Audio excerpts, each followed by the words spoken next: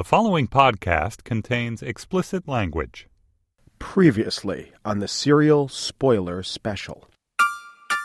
I definitely came into the episode wanting badly to believe that Jay did it. Was it Adnan? Was it Jay? Was it someone else? Adnan is so earnest, like you can feel him wanting to convince Sarah. The absence of modern-day Jay is becoming more and more pressing to me in every episode. It's a Slate Spoiler Special podcast about another podcast. So what was with the shrimp comment? We don't know Dana. Who's Dana? It felt like an episode that arose a little bit out of a struggle to understand what was going on here. I think they're still figuring out this format, which in some ways, as far as I could tell, is unprecedented. This logistical explanation episode strained the audio storytelling format, I just wonder how wily they are. Like, are they actually following the narrative rules of a mystery writer? These guys are so fucking wily. They're super wily. They're super wily. The thing that jumped out to me more than anything was the Nisha call, right? Yes, yeah. Hi, I'm David Haglund, a senior editor at Slate, and this is the Slate Spoiler Special podcast about Serial, the multi-part investigative series from This American Life. Like you, the Slate staff is addicted to Serial, which revisits the 1999 murder of Hae Min Lee, a Baltimore-area high school student. Her ex-boyfriend, Adnan Syed, was convicted of the crime. Each episode of Serial comes out early on Thursday mornings. After you listen to it, listen to our spoiler special, which we'll post as fast as we can. Today, we're talking about Episode 6, called The Case Against Adnan Syed. My partner in these spoiler specials is Slate staff writer Katie Waldman. She joins me from our D.C. studio. Hey, Katie. Hi. And our guest this week is Mike Pesca of The Gist. Hey, Mike. Hello. Now, before we get into it, I want to make one point, which is that, Katie and I have both been reading a certain amount about this case online, especially on Reddit. Quite a bit has been dug up. We have decided that, as a general policy, we will not refer to things that we have learned outside of the podcast. Maybe we'll allude to them vaguely if necessary, but out of respect for the work that Sarah Koenig and her team are doing, and also out of respect for listeners who don't want to know things that haven't been on the podcast yet, we don't want to quote-unquote spoil things that haven't yet been discussed, if that makes sense. But So you're spoiling Serial. You're not spoiling State v. Adnan Syed. Right. Yes. Even though, for instance, I will just mention one thing you can find out there is, documents from Adnan's appeal, which cover some of the things we learned in this episode. So what are those things? Mm-hmm. We learned about a map. We learned about a neighbor boy, a note. We learned what Kathy said, although her real name is not Kathy. We learned more about the Nisha call. And we learned that Adnan failed to page Hae after she disappeared. So, Katie, let me throw this to you. What of those various things that Koenig walked us through really stuck out to you? I want to make 2 points. And the first is that I was totally underwhelmed by the Nisha call. That was foreshadowed and then presented as sort of the nail in the coffin for the case. And I did not agree with that, but I'd be really curious to hear what you thought of it, David and Mike. But the thing that actually did sort of strike me as very fishy, very suspicious, was the not calling Hae after she disappeared. They seemed incredibly close, and I just can't imagine a world in which, she's gone for 5+ days and he's not calling her on the phone. And yet, wouldn't someone who is actively trying to cover up the fact that he killed someone page Hae? Like, wouldn't that be an obvious thing that you would do to cover your tracks? In fact, I think you could look at that and make the case either way. Yeah, no, it didn't bother me as much either, even though I hadn't quite thought it through to that extent, Mike. But it, like he said, there are people talking about it at school. I'm still not entirely clear on what their relationship was at this point. Obviously, that's, in dispute to some extent. I mean, the whole theory of the crime is that he's hung up on her, which he says he wasn't. He called the night before to give, allegedly to give her his phone number. That seems to check out because she wrote his phone number down. But I don't know, at this point in their friendship, would he have been checking in all the time, or would he have relied on her friends? I don't know. I bought that, and like you say, Mike, I don't know, is it really hard to think, I can cover this up by, paging her a bunch of times? Yeah. I mean, I can totally imagine it just not occurring to him, though. Clearly, there are holes in the rest of his story. This is not a seamlessly carried off operation. So what about you, Mike? What stuck out to you among these things? I do think it was the Nisha call, and this is what Sarah wanted us to say when she says, okay, put this in big letters, which gets to what you were talking about last week on the podcast, the limitations of the radio form. So how do you make this be a chapter heading? You say, all right, think of this as a chapter heading. And it's just that it's the one thing that there was no good explanation for. I don't know. There were things about it that were confusing in ways I don't think that Koenig meant. Let's go back and explain what the Nisha call was. Jay had a non-cell phone, and all the calls were calls that people Jay knew. There was this one call of a person Jay didn't know, and it was Nisha. And so that would show, if Nisha was called with Adnan's cell phone, it would have to have been Adnan calling Nisha. But the time the call was made, that totally contradicts Adnan's story of where he was. Right, it was 3:32. And the call lasted for 2 minutes and 22 seconds. So it wasn't a quick hang up. Because Right. one of his explanations was, you butt dialed, but why would it have hung on for 2 minutes? Further explanation, maybe there was an answering machine. Answer to that, there was no answering machine.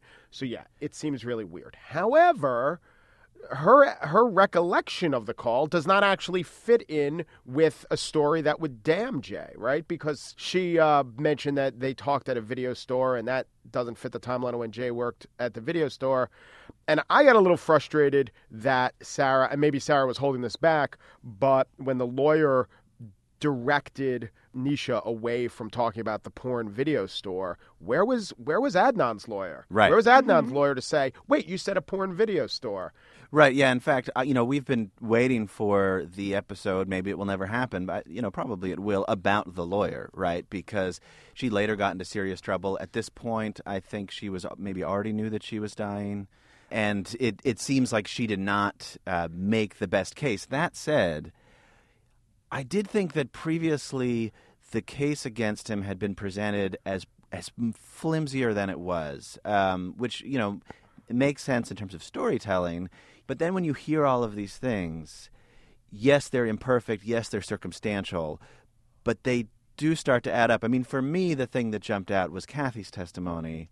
Like I said, that's not a real name, but she seems to remember the night pretty clearly. The two of them are together. They're acting weird. There's this phone call, and then Adnan says, they're going to come talk to me. What am I supposed to say? What am I supposed to do? At least according to her memory. But that is pretty damning. She doesn't seem to have a vested interest. I mean, Jay is so compromised. That's true. I don't think that Kathy's lying. But what we know about memory, misremembering gets embedded in there more truthfully in many ways than what actually happened.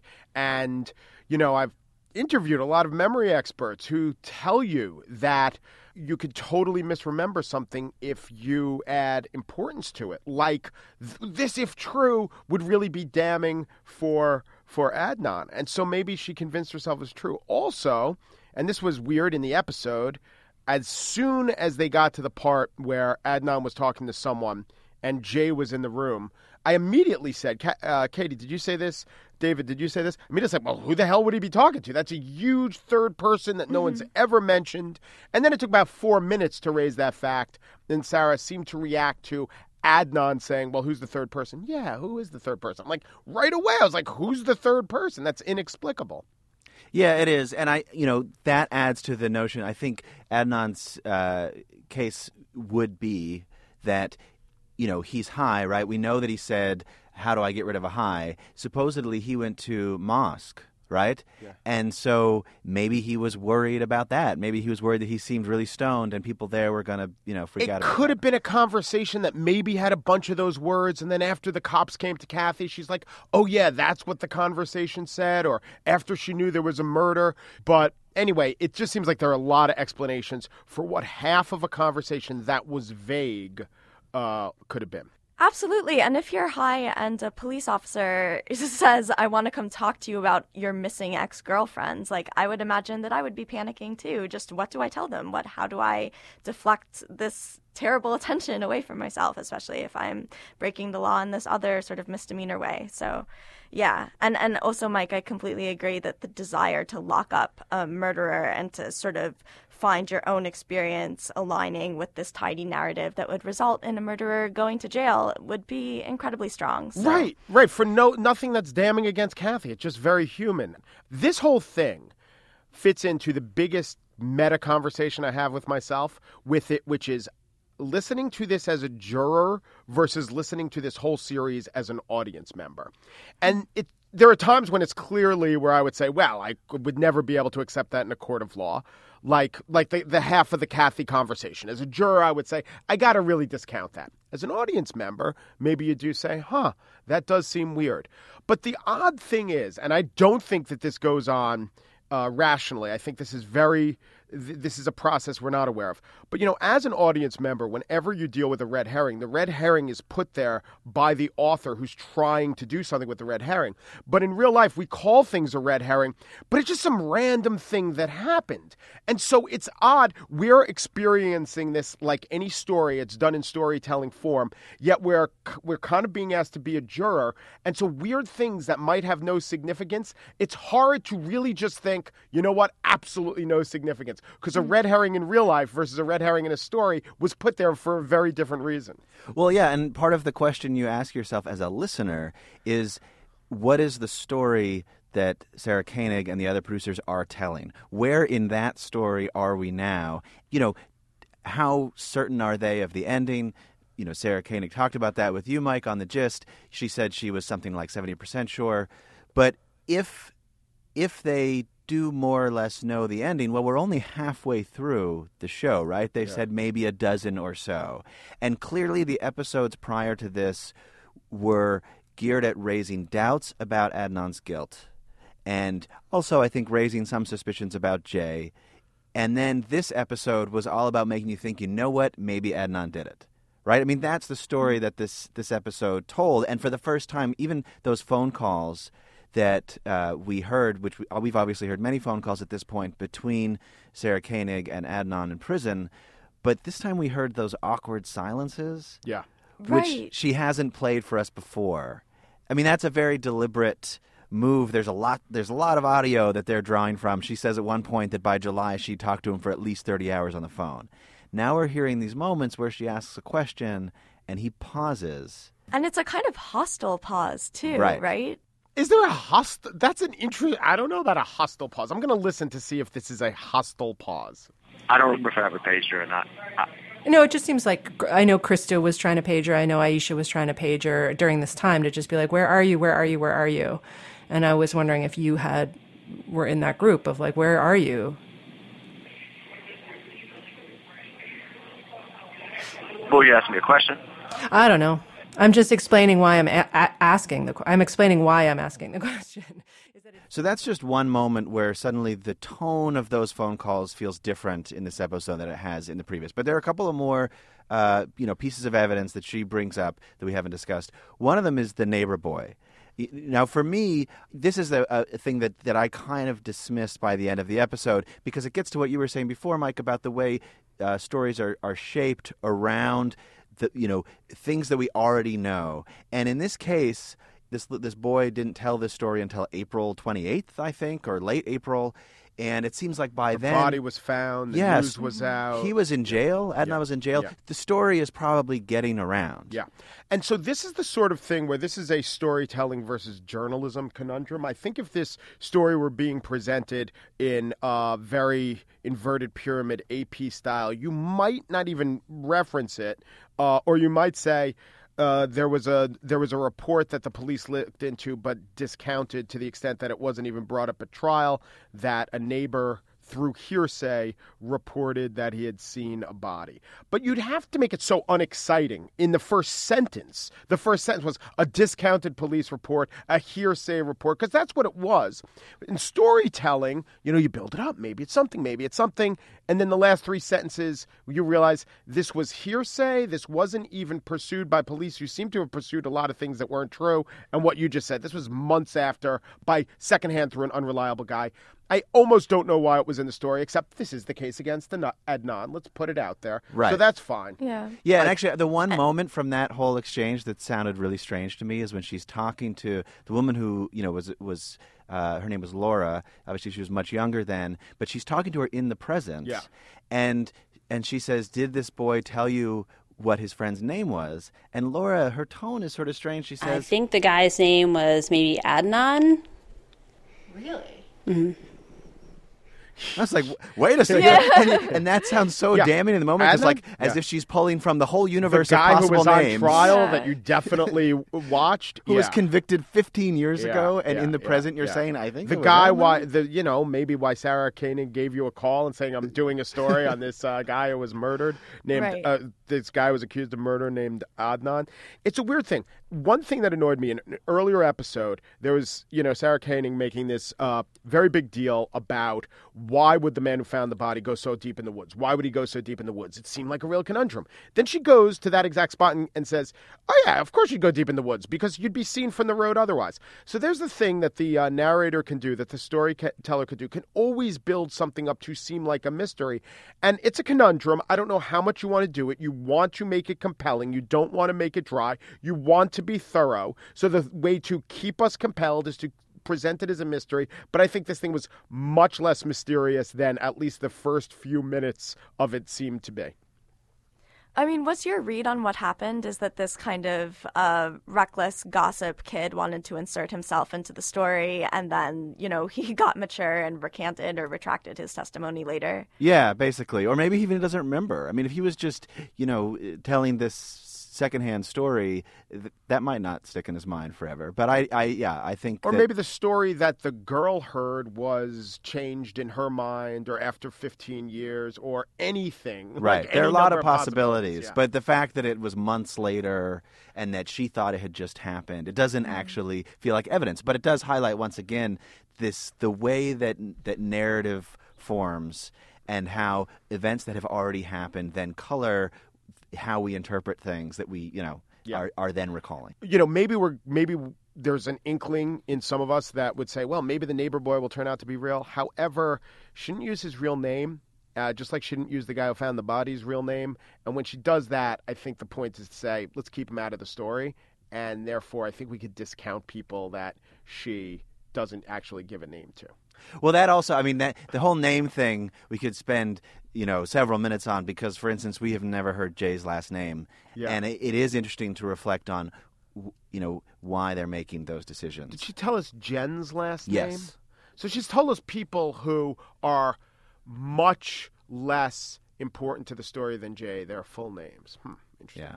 Well, so we haven't talked about the note yet. And for me, the weakest moment in this episode, and maybe the weakest moment in the whole series so far, which obviously I'm hugely enjoying and think is extremely well done, was the way that Sarah Koenig treated this note, which was something that Hay wrote to Adnan. It was back in early November, so months before the crime took place. But the note said that she was really bothered by how he was taking the breakup, that life would go on and he needed to get that, and he needed to respect the choice that she had made.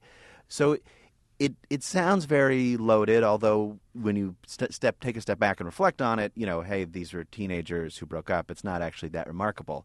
But on top of the note, someone had written in pen, "I'm going to kill." And we learned this in this episode, and then Sarah Koenig dismissed it in this really weird way. Police had found the note when they searched Adnan's house. But who knows about that one, right? Seems like a detail you'd find in a cheesy detective novel. So after she says this, she just moves on. And I wanted to know who wrote "I'm going to kill." Did they test the handwriting? It was written in pen, and that was different. And how do you just move on from that? It may not be, a smoking gun, but it's a significant piece of evidence. And the fact that it is like something out of a bad detective story seems neither here nor there, right? Yeah, I agree with you. I think it gets to the confusion that we've been talking about. This is a crafted narrative. It's like an instance of storytelling that we're consuming for our own entertainment. And it's also a real life crime, a true crime story. So I'm more used to, as an audience member, as a listener, being susceptible to, oh, I shouldn't think about it in this one frame when it's actually another frame. But it's a little disconcerting to see Sarah go into that frame of, oh, well, I'm not going to trust the red herring because it was clearly placed here by Agatha Christie, who wants me to have a very fulfilling reading experience. It's pretty loaded, and I didn't know if Koenig expected us to just move on with her, or if she actually wanted to plant the seed, and she's going to come back to that. Because in general, she has been so artful in the way that she presents this. This was something that jumped out at me as less artful or less successfully artful. I would say that she's signposting, which is here's the important thing. And so when she says something like, this is important, niche is important, I think to take her seriously. I don't think she's using misdirection. And when she says dismisses something, I think she means she's trying to help us to say maybe we need to dismiss this too. I don't think it's like a double bank shot of, remember when I dismissed this? It actually is important. But I don't know. We've never seen this form. We've never seen a serialized story like this. Maybe some rules will be tweaked. Well, and the other thing that was frustrating for me, at the end of every episode, she sets up her out and says next week, right? So there was a previous episode where she said, but why did the police believe Jay's story? Well, they were able to corroborate some of his evidence. Next week. I mean, they're great cliffhangers, right? But this week she said, maybe we need some experts on this job. Next time on Serial. And I was frustrated by that because I thought, well, I don't know, if we need experts, why not bring them in? It just was a little bit less, successful to me as tune in again, because there are going to be several more episodes. Where is she going from here? I'm curious to ask you guys.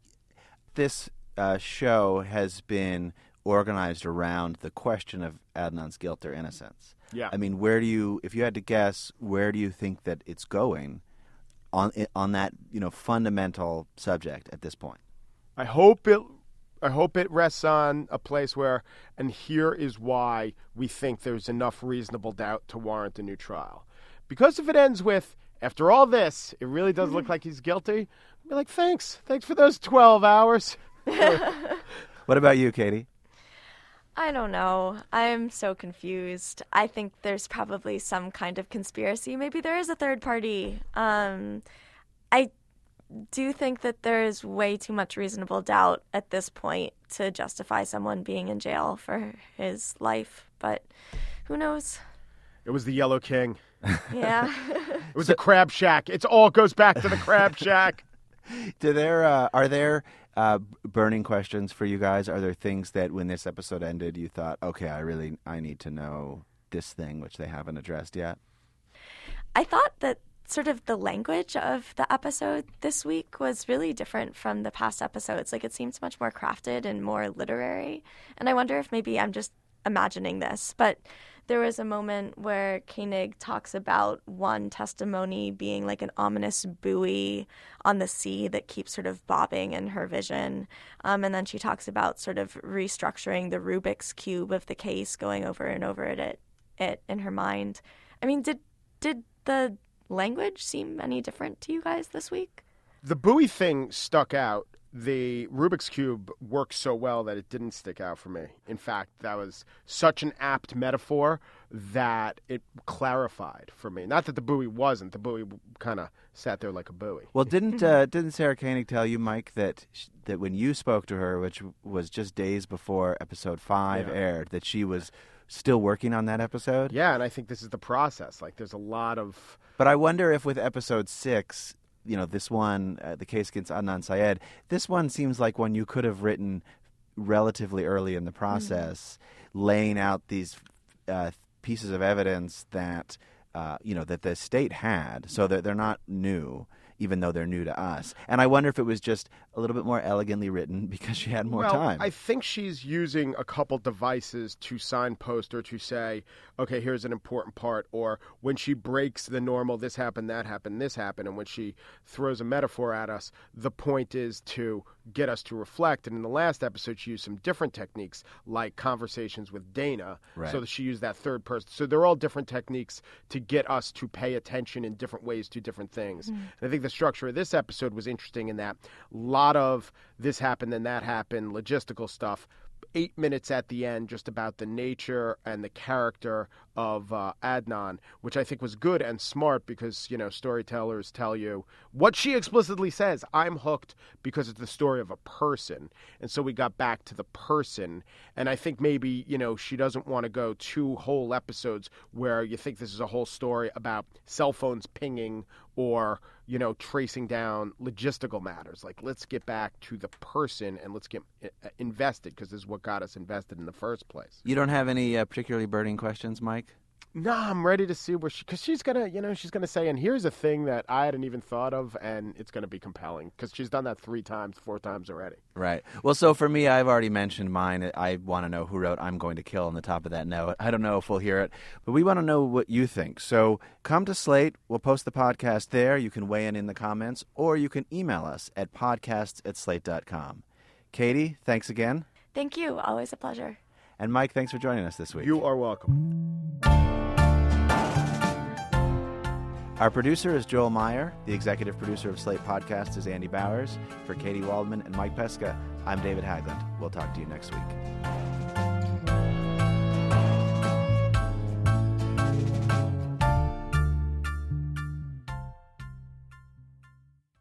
Hello, it is Ryan, and I was on a flight the other day playing one of my favorite social spin slot games on ChumbaCasino.com. I looked over at the person sitting next to me, and you know what they were doing? They were also playing Chumba Casino. Coincidence? I think not. Everybody's loving having fun with it. Chumba Casino is home to hundreds of casino-style games that you can play for free anytime, anywhere, even at 30,000 feet. So sign up now at ChumbaCasino.com to claim your free welcome bonus. That's ChumbaCasino.com and live the Chumba life. No purchase necessary. VGW. Void where prohibited by law. See terms and conditions. 18+.